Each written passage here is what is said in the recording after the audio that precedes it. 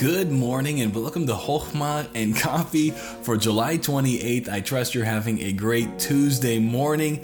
Today we're going to continue our journey through Matthew, and we're in Matthew 16 and we're going to look at verses 13 through 20, and they say this: When Jesus came into the coast of Caesarea Philippi, he asked his disciples, saying, "Whom do men say that I, the Son of Man, am?" And this is the most essential question for every human being.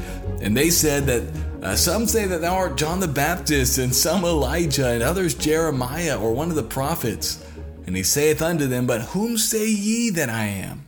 And Simon Peter answered and said, "Thou art the Christ, the Son of the living God." And Jesus answered and said unto him, "Blessed art thou, Simon Bar-Jonah, for flesh and blood hath not revealed it unto thee, but my Father which is in heaven. And I say also unto thee that thou art Peter, and upon this rock will I build my church, and the gates of hell shall not prevail against it. And I will give unto thee the keys of the kingdom of heaven. And whatsoever thou shalt bind on earth shall be bound in heaven, and whatsoever thou shalt loose on earth shall be loosed in heaven." Then charged he his disciples that they should tell no man that he was Jesus the Christ. Friend, the entire church is built upon the truth that Jesus is the Christ. If you don't know much about the Christ, we do have a whole video on this on our YouTube channel called What is the Christ? Not who is the Christ, but what is the Christ? What is that role that Jesus fills? Because he says that the fact that he is that Christ is the foundation that the entire church is built on, that he is that Christ. The short form is he is the King of all, right? He is the ruler of everything that is. That is who he is. And because of that, the gates of hell cannot prevail against the local church. And so, friends, be of good courage. I know we are in crazy days.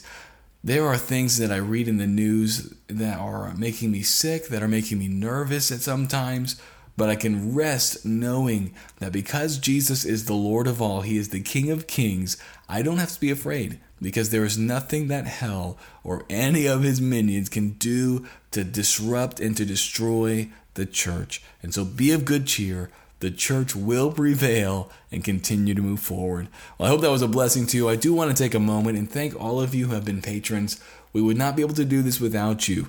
I know that some of you have fallen on hard times. We had a big donor have to drop out not too long ago. But I do thank all of you for your huge donations. And if you are interested in helping support this podcast and help us meet all of the different the costs, you can become a patron. There is no pressure to become a patron. But if you're like, man, I really want to help out this and be a part of this podcast, feel free on our Patreon page to go there and to join us and help us get the gospel out to more people. I don't get a paycheck right now. It all just goes towards making sure we have all of these different costs covered for Everything Church Pro. And so if you want to be a part of that, feel free to jump on there. But if you are not able to, I hope that you enjoy this content. And the way that you could be a part of Everything Church Pro is just to share it or to rate and review this on the Apple Podcasts. That would be a huge blessing.